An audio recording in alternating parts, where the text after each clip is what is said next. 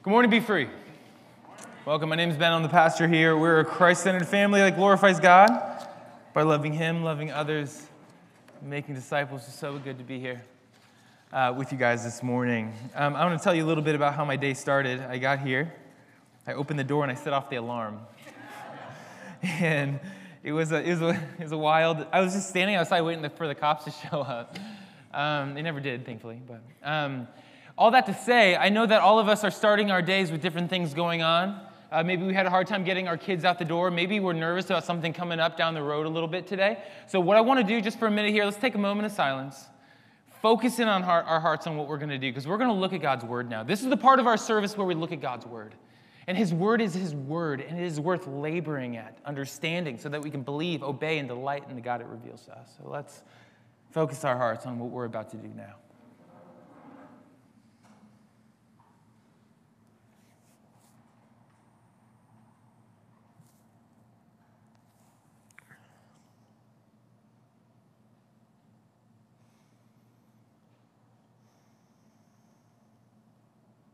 Heavenly Father, we give you this time. Speak to us, change us through these words, Lord. They are yours, and we pray this in Jesus' name.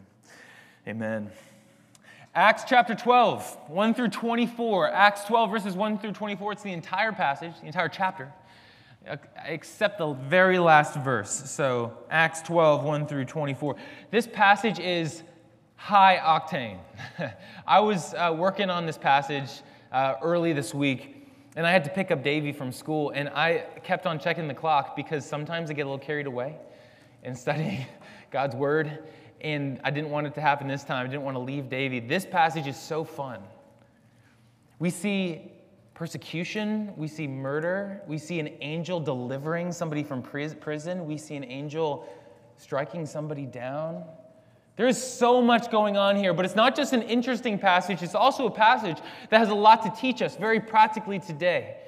What it means to be followers of Jesus Christ. It shows us that we have a God where no matter how hopeless our situation seems, there is still hope because He is there.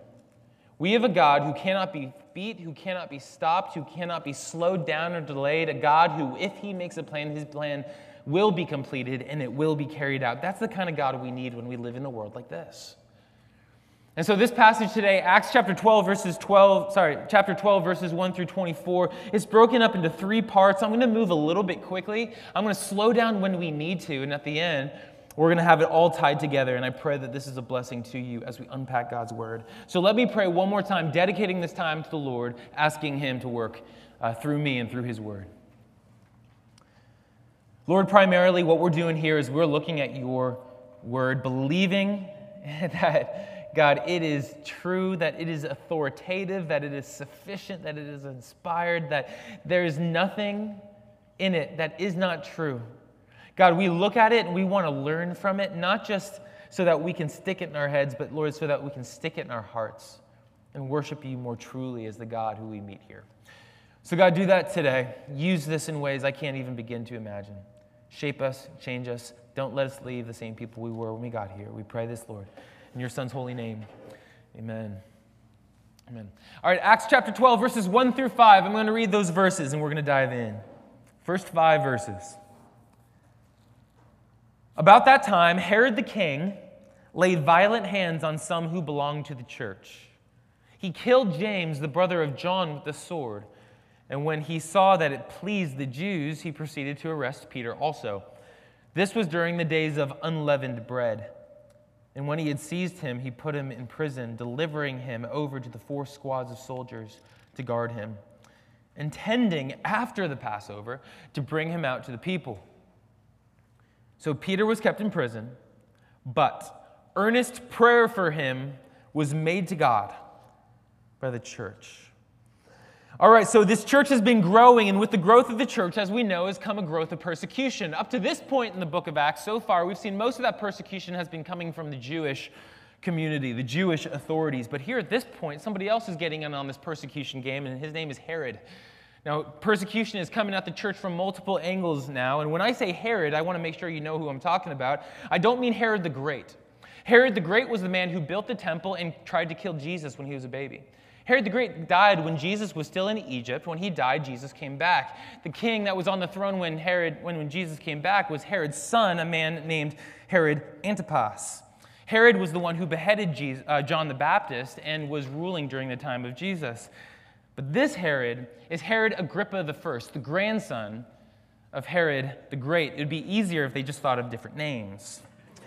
And while it doesn't matter exactly who it is, it's important for us just so that we have the context of where we're at. And there's also going to be Herod Agrippa II a little later on in the book of Acts. We won't worry about that right now.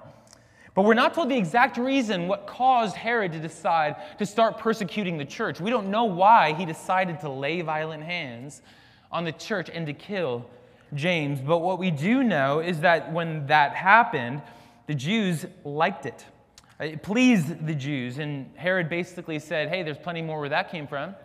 And he arrested Peter as well.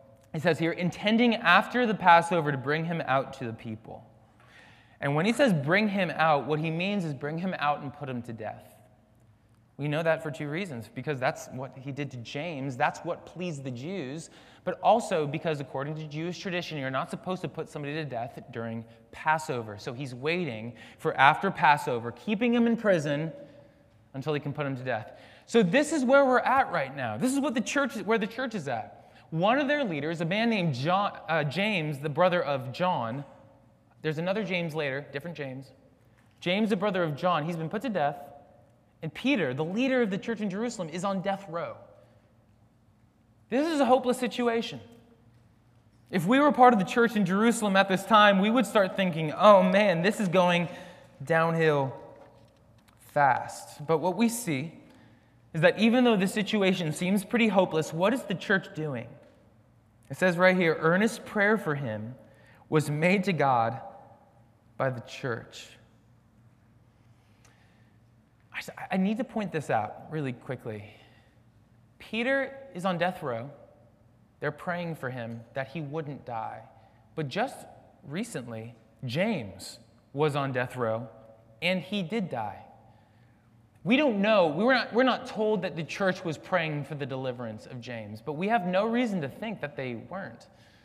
In fact, what we know is that these two leaders were leaders of the church in Judea, leaders of the church in Jerusalem at this time. This church wasn't any more predisposed to see the deliverance of Peter than it would have been to see the deliverance of John. So likely, this church had been praying for the deliverance of James to no avail. They'd likely been praying for the deliverance of James only to see God not answer their prayers with a yes. But what I love about this church here is that even though their prayers were not answered in the way that they wanted, they continue to labor in prayer. They continue to ask God to do something that seems impossible, even though last time God didn't answer the prayer the way that they had hoped. And I want us to notice that today in 2021 because it's easy to assume that prayer doesn't work when our prayers are answered with a no, isn't it? It's easy for us to assume that prayer doesn't really move the hand of God if we don't see his hand moving in the way that we want it to be moved. It's easy to lose faith, in other words, that God is reigning when it looks like his people are losing. It's easy to doubt the power of God when we don't see his hand working. But these Christians, they don't say, well, what's the point in praying if we're not going to get the answers we want? Rather, what we see here, they remained faithful to pray diligently and persistently. Diligently and persistently. Remember those words as we go forward, even though the situation felt hopeless. Because what we're going to see right now in the next couple of verses is that though this situation seemed hopeless, it wasn't as hopeless as it looked. So let's go on. Let's read chapter 12, verses 6 through 11, and we'll see what happens next. Now, when Herod was about to bring him out, that's bring him out to put him to death, on that very night, okay, so on the night when he was about to be killed, Peter was sleeping between two soldiers, bound with two chains and sentries before the door. They were guarding the prison. And behold, an angel of the Lord stood next to him, and a light shone in his cell. He struck Peter on the side and woke him, saying, "Get up quickly." and the chains fell off his hands. And the angel of the Lord said, "Dress yourself, put on your sandals." And he did so. And he said to him, "Wrap your cloak around you and follow me." And he went out and followed him. He did not know that what was being done by the angel was real, but thought he was seeing a vision. When he had passed the first and the second guard, they came to the iron gate leading to the city. It opened for them of its own accord. And they went out and went along one street, and immediately the angel left him. When Peter came to himself, he said, "Now I am sure that the Lord has sent his angel to rescue me from the hand of Herod and from all the Jewish people were expecting." All right. So this is the night before his execution. When the sun rose, he was going to be put to death. The church is praying and Peter is sleeping. We know the church is praying. We'll see that a little bit later. But right now, Peter is sleeping, and he's sleeping between two soldiers. He has two chains on him, and there are sentries before the door guarding the prison. Plural, at least two. In other words, we look at the situation, and his situation is hopeless. There's not a window for him to make his escape here. There's no way for him to get away from this. Heavily guarded, heavily chained, locked up behind closed doors. But then an angel of the Lord shows up to him. And you know, when we talk about angels, there's a lot of hokiness in our beliefs around angels. And the reason why that is because the Bible doesn't tell us all that much about angels. In fact, when we look at a lot of the major cults of the world, a lot of the major cults base their beliefs on the interaction, the strange teachings and involvement of angels in the world. We should be a little bit hesitant when we think about angels, just because the Bible doesn't tell us all that much about them. But here's what the Bible does tell us about angels. This is from the book of Hebrews, chapter 1, verse 14. What it says there is that angels are ministering spirits sent out to serve for the sake of those who are to inherit salvation. Let me break that down. An angel is a being whose job is to minister to those who are to inherit salvation. An angel's job is to help believers, to help the people of God. And who sends them? God does. Angels are beings sent by God to minister to us. So when we see angels work, when we hear angels speak, they're not working of their own power, of their own volition. They're not speaking their own words, their own thoughts. They're messengers sent from God. They're ministers sent from God. In other words, whatever we see an angel do, God gets credit. God gets the glory. And in this passage, an angel shows up, and one by one, he goes through all the things that were making the situation seem hopeless. We see here that he was bound with two chains, but when the angel comes, these chains fell off his hands, verse 7. He was guarded by two soldiers, but when the angels come, we read, verse 10, he passed the first and the second guard. He was held behind prison doors, but when the angel came, iron gates opened of their own accord, verse 10. All the things that made the situation feel absolutely hopeless was no problem at all when the angel of the Lord came. These things seemed hopeless. But things that are hopeless are simple to God. Our God is not a God who sits up in heaven scratching his head, wondering how he's going to handle situations. That doesn't mean that we can say what God will do, but we can say that we know what God can do. And God can do everything. And though Peter was dreaming, thought he was dreaming, all of a sudden he's out in the street, he's turned a corner, and as soon as the angel showed us up, he disappears. And I love trying to put myself in Peter's head at this moment, because can you imagine what that would be like? Extravagant light, things opening before you, chains falling off your hands, thinking you're dreaming, and then silence. Crickets. Dark. Your lights, your eyes readjusting to the darkness. And what Luke says is that Peter came to himself.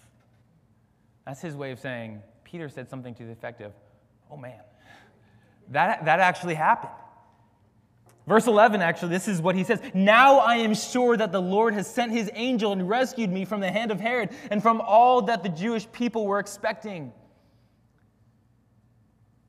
What can stop our God? Not chains, not guards, not gates. He sends an angel, and it's as if these inanimate objects work from the Lord now, swinging open at his will, doing whatever he wants. Let's see what happens next. Join me in verse 12. We'll go to verse 17. When he, that's Peter, when he realized this, he went to the house of Mary, the mother of John, whose other name was Mark, where many were gathered together and were praying. Okay, that's where the church is right now. They're still praying for him.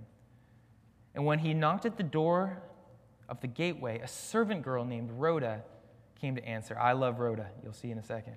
Recognizing Peter's voice in her joy, she did not open the gate, but ran in and reported that Peter was standing at the gate. They said to her, "You are out of your mind," but she kept insisting that it was so, and they kept saying, "It's his angel." But Peter continued knocking, and when they opened, they saw him and were amazed.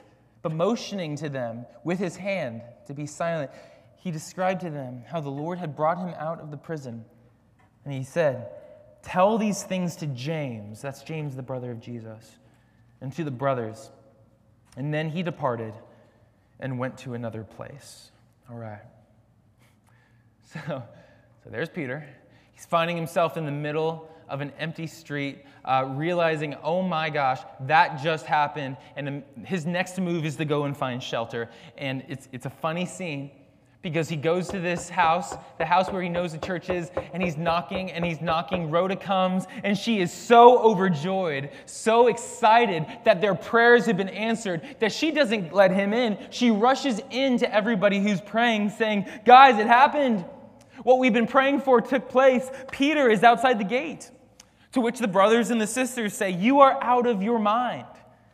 And Rhoda says, "No, really, it's him. I know his voice. So trust me, it's him." And the brothers say, "It's his angel.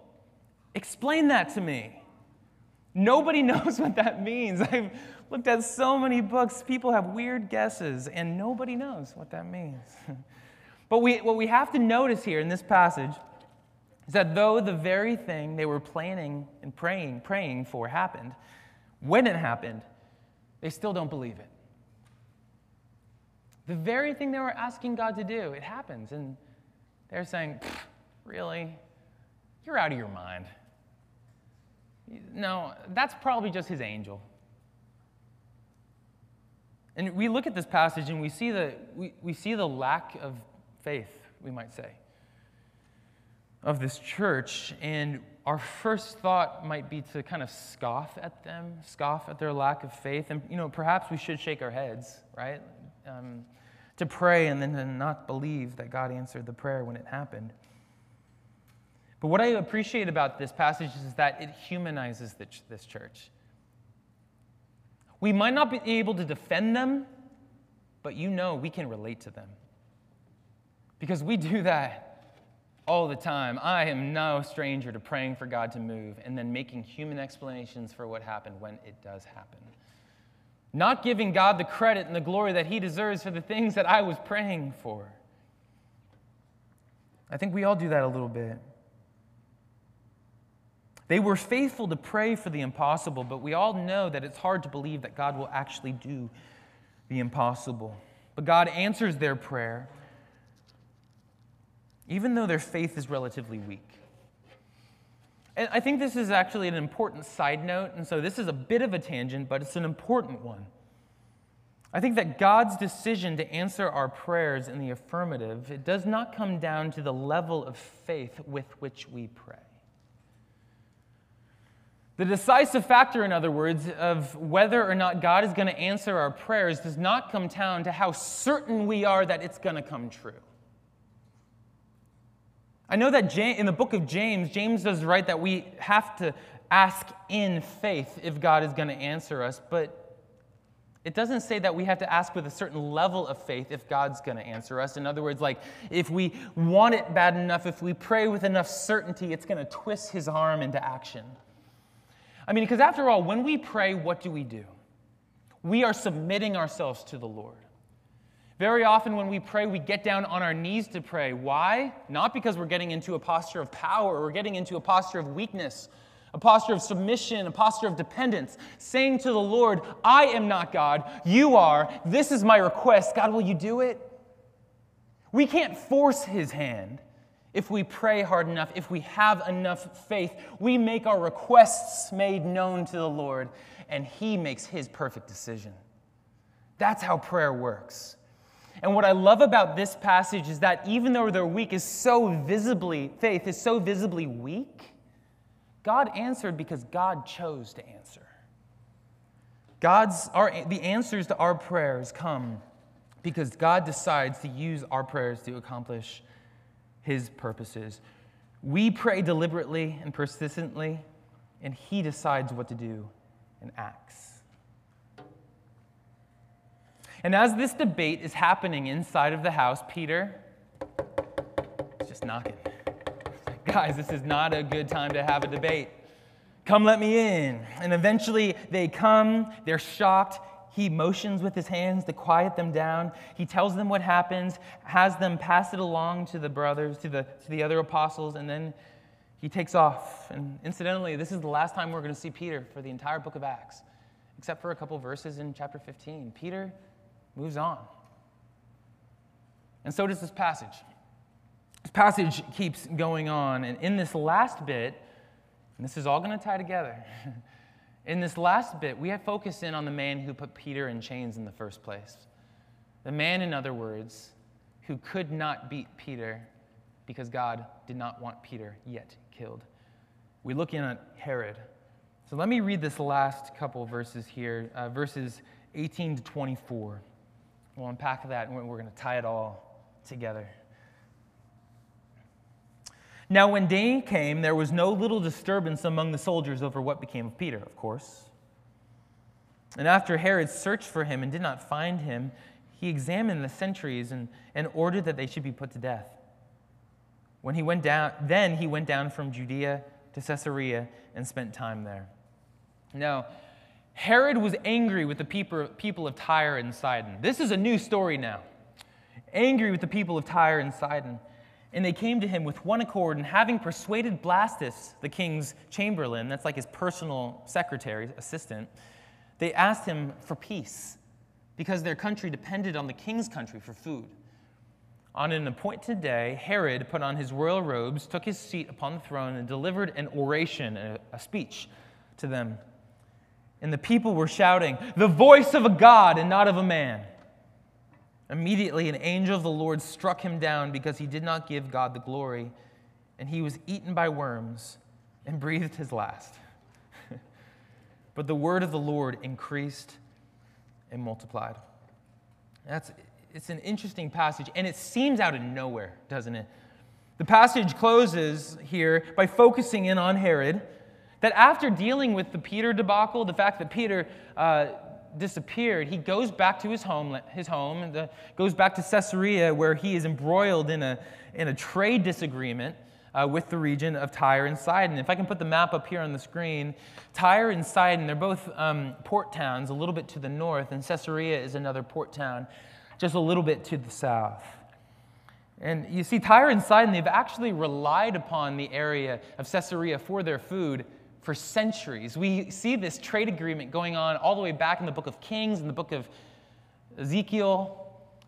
This is a historic, necessary trade agreement. And what we find from this passage is that the people of Tyre and Sidon, they can't get their food if this trade agreement is cut off. And we don't know exactly what was going on here. The Bible doesn't tell us, but for some reason, Herod was upset with the people of Tyre and Sidon. Because he was angry with them, he created a trade embargo. He refused to continue trading with them, in so doing, cutting off the food supply to those towns in the north. And so the people from Tyre and Sidon, they send people to come to this guy named Blastus, a guy who has Herod's ear, and says, "Blastus, help us out here, man.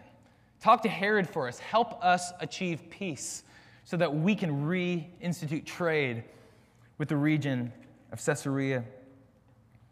And what it seems from this passage is that that plan works.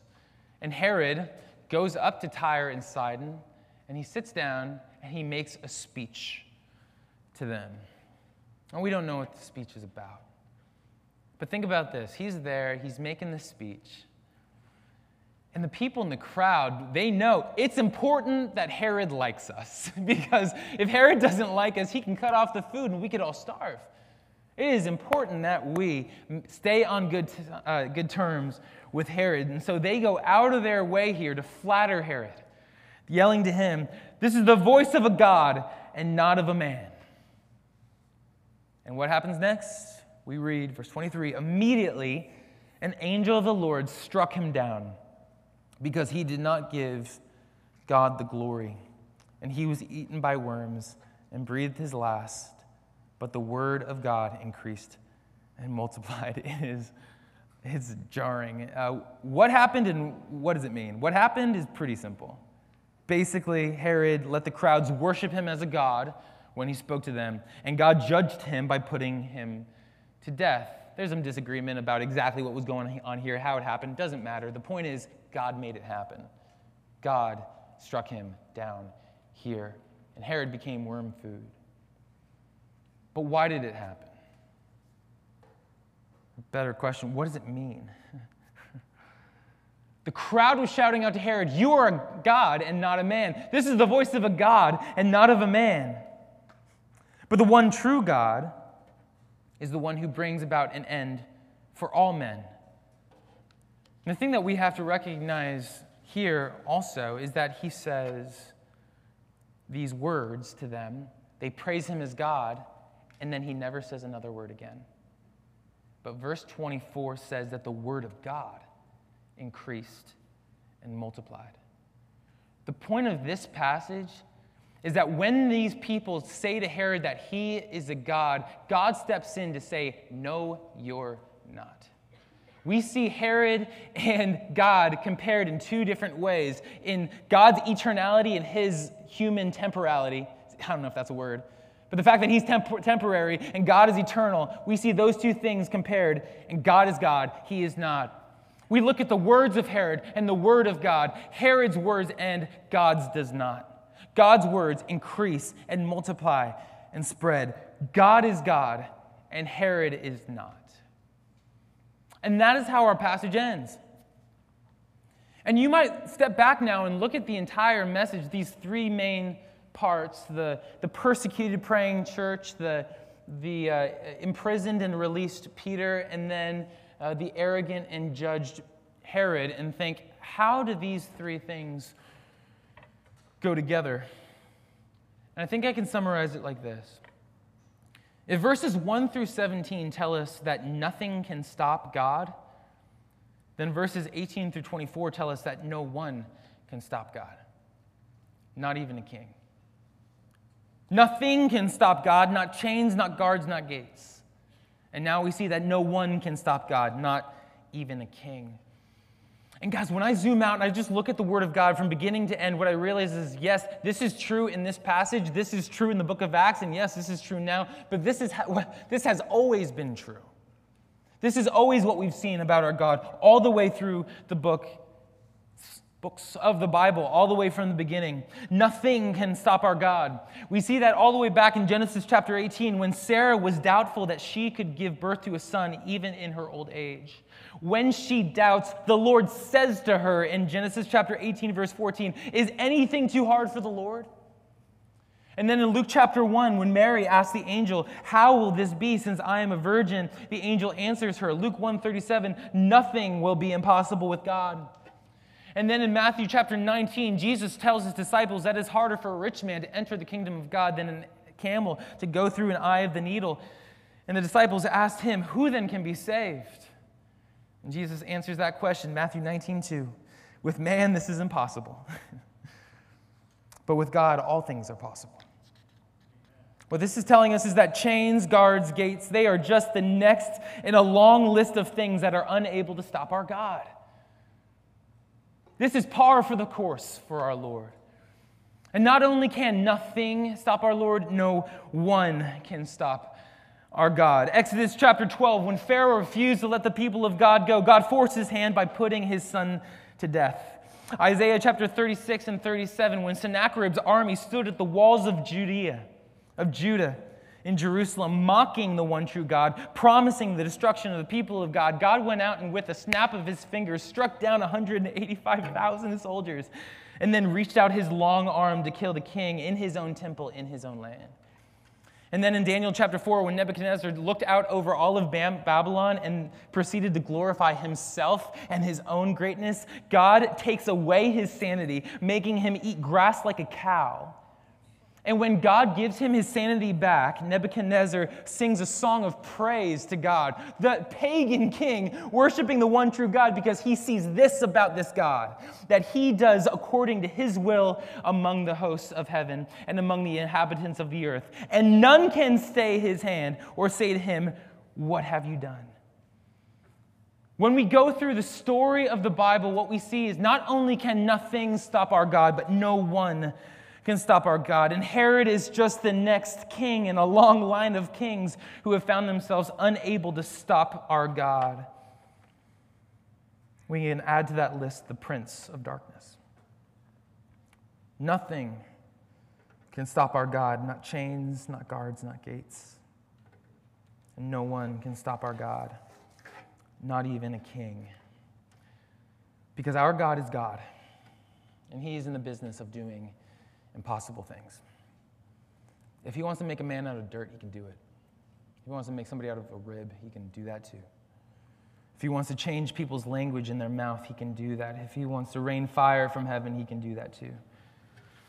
If he wants to put life in a barren womb, if he wants to raise his son out of a now empty tomb, he can do that. If he wants to turn water into blood, divide the waters, bring waters from a rock, walk on waters, turn water into wine, he can do that.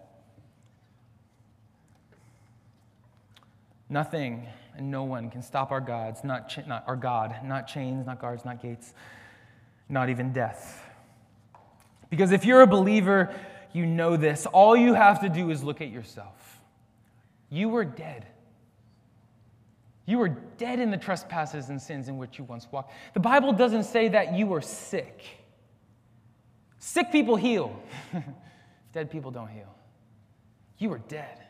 You weren't going down the wrong path, but he put his arm around you and put you in the right direction. No, you were dead in the trespasses and sins in which you once walked. Ephesians 2:4-5 says this, though, "But God, being rich in mercy, because of the great love with which he loved us, even when you were dead, and your trespasses made us alive together with Christ." Talk about doing the impossible. And that's a miracle he still does. Whatever our God sets his heart to will be accomplished, and nothing can stand in his way. And so with all this in mind, we go back to remember what the Christians did in verse 5. They prayed. They were praying specifically for God to do something which, humanly speaking, was impossible. The next day wasn't the trial for Peter, it was the execution of Peter. The decision had been made. He was locked up just waiting for it to happen. From every human perspective, it was an impossible situation. But still they prayed. And what John writes in 1 John chapter 5, verses 14 and 15, we'll have it up here on the screen. He says this, "And this is the confidence that we have towards him, that if we ask anything according to his will," keywords there, according to his will, he hears us. And if we know that he hears us in whatever we ask, we know that we have the requests that we have asked of him. In other words, when we pray according to God's wills, our prayers are heard by God, and our prayers move the hand of God. So we can pray. We should pray. We must pray, actually, deliberately and persistently for God to do the impossible. Guys, we all have things that feel impossible. And so I'm talking now to you, parents with unbelieving kids. Pray deliberately and persistently for the salvation of your kids. He can do that. I'm talking to you, husbands with unbelieving wives, wives with unbelieving husbands. Pray deliberately, persistently. I know it feels like I've prayed for so long. Why keep going? Keep going. God can do it. Keep praying. I'm talking to you as well if you're somebody who has a sin so deeply enrooted in your life that you cannot seem to weed it out. Keep praying for the Lord's help.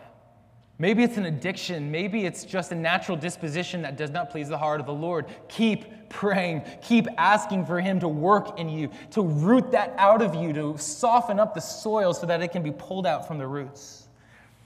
I'm praying for those of you who are in broken marriages, maybe have broken relationships with your kids, with your neighbors, with some friends.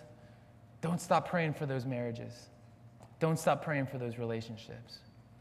God can do it. Pray deliberately and persistently. He hears our prayers, and when we pray according to His will, if He chooses and it is in His hands, He will answer. Nothing is impossible for our God. I want to share with you 5 things that I pray deliberately and persistently for. 5 things that I pray deliberately and persistently for, actually, every single day. And I have a hard time, I'm just talking about myself, I have a hard time having a routine of prayer. So I got incredibly just practical a couple of years ago, and I set some alarms on my phone. I have them go off 4 times a day. I use an app that helps. It's called Echo Prayer. You don't have to use that. You can just use alarms on your phone or whatever works for you. But it just gives me little nudges, little hints. Don't stop praying for these things. Every morning at 7 a.m., I get a little ding from my phone, and it reminds me to pray deliberately and persistently for 2 families in our church. I pray for 2 different families, members and attenders of this church family, every single morning. Different families every day. Why? Well, because I'm desperate for your good and your growth. I want you to know the joy and the delight in the Lord that I know. I want your joy in the Lord to surpass mine. I want your love for His word and His church to grow. I want it to surpass mine. I want you to burn bright in this community so that this town scratches its head at you. I pray deliberately and persistently for that, for you.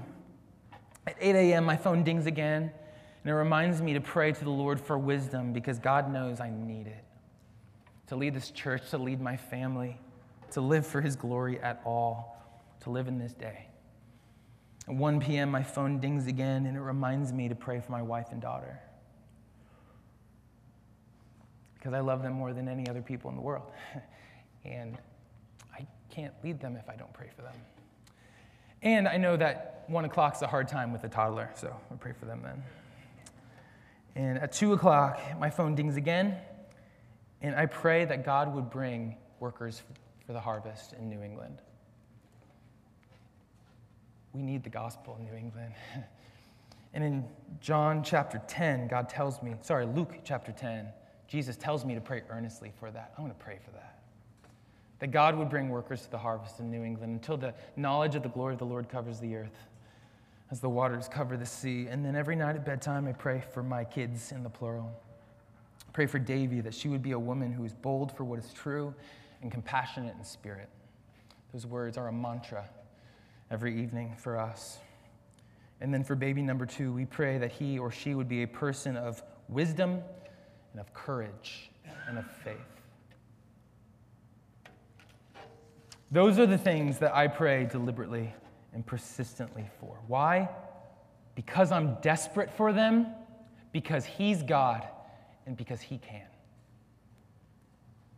If my prayers are according to His will, I know He will. I cannot force His hand, but I can pray. And He tells me to, so I will. Will you? What are you desperate for? What are the things that you are desperate to see the Lord do in your life, in the lives of the people you love, in your community, in the world? Because I can tell you that no shift of culture, no attack of the enemy, no political party, no social trend, no sin of your own heart is going to throw off the plans of God if He chooses to do it. Because nothing and no one will stop our God. And so what is it for you? I want to encourage you to make a list, set alarms on your phone, use that Echo Prayer app, do whatever you need, use Post-it notes, write it on your hand every morning. But deliberately and persistently beg the Lord to do His work in the world. And so what we're going to do now at the end is we are going to pray. Because prayer does move the hand of God. We're going to pray deliberately and persistently because we know that if we ask anything according to his will, he will hear and he will move if it's his will. So let's pray.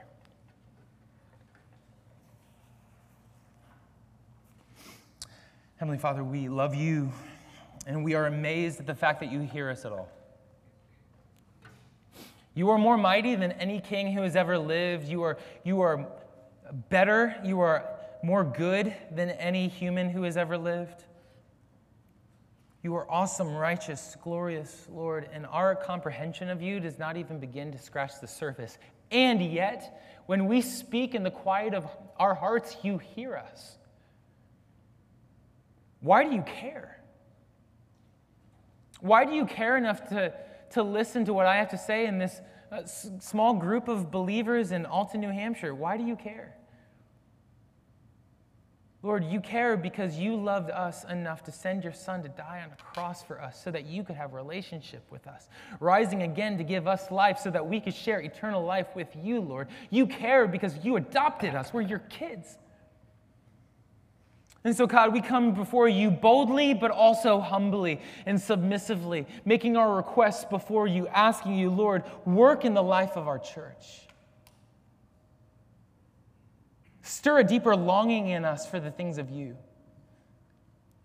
Illuminate your word to make it more rich and beautiful for us. Bind deeper relationships between us. Give us a deeper delight in the gospel, Lord. May we have opportunity and boldness to share your truth with our community, Lord. And may we walk faithfully even when things are hard in our world. We pray desperately as well, Lord, for our town, that there would be revival here. And when I say revival, I don't mean some mystical thing. I mean that that the gospel of Jesus Christ would be heard and believed, and that you would give new life to people who are right now dead. That's what we want. And you can do it. You've done it before. Lord, do it again. Use us. Show us how you want us to act. To bring that about, we are at your feet. These things and a million things aside, we could pray, Lord, but I'll end it there. Thank you for the chance to worship you and for the joy of being your people. We love you, God. We pray this. In Jesus' name, amen.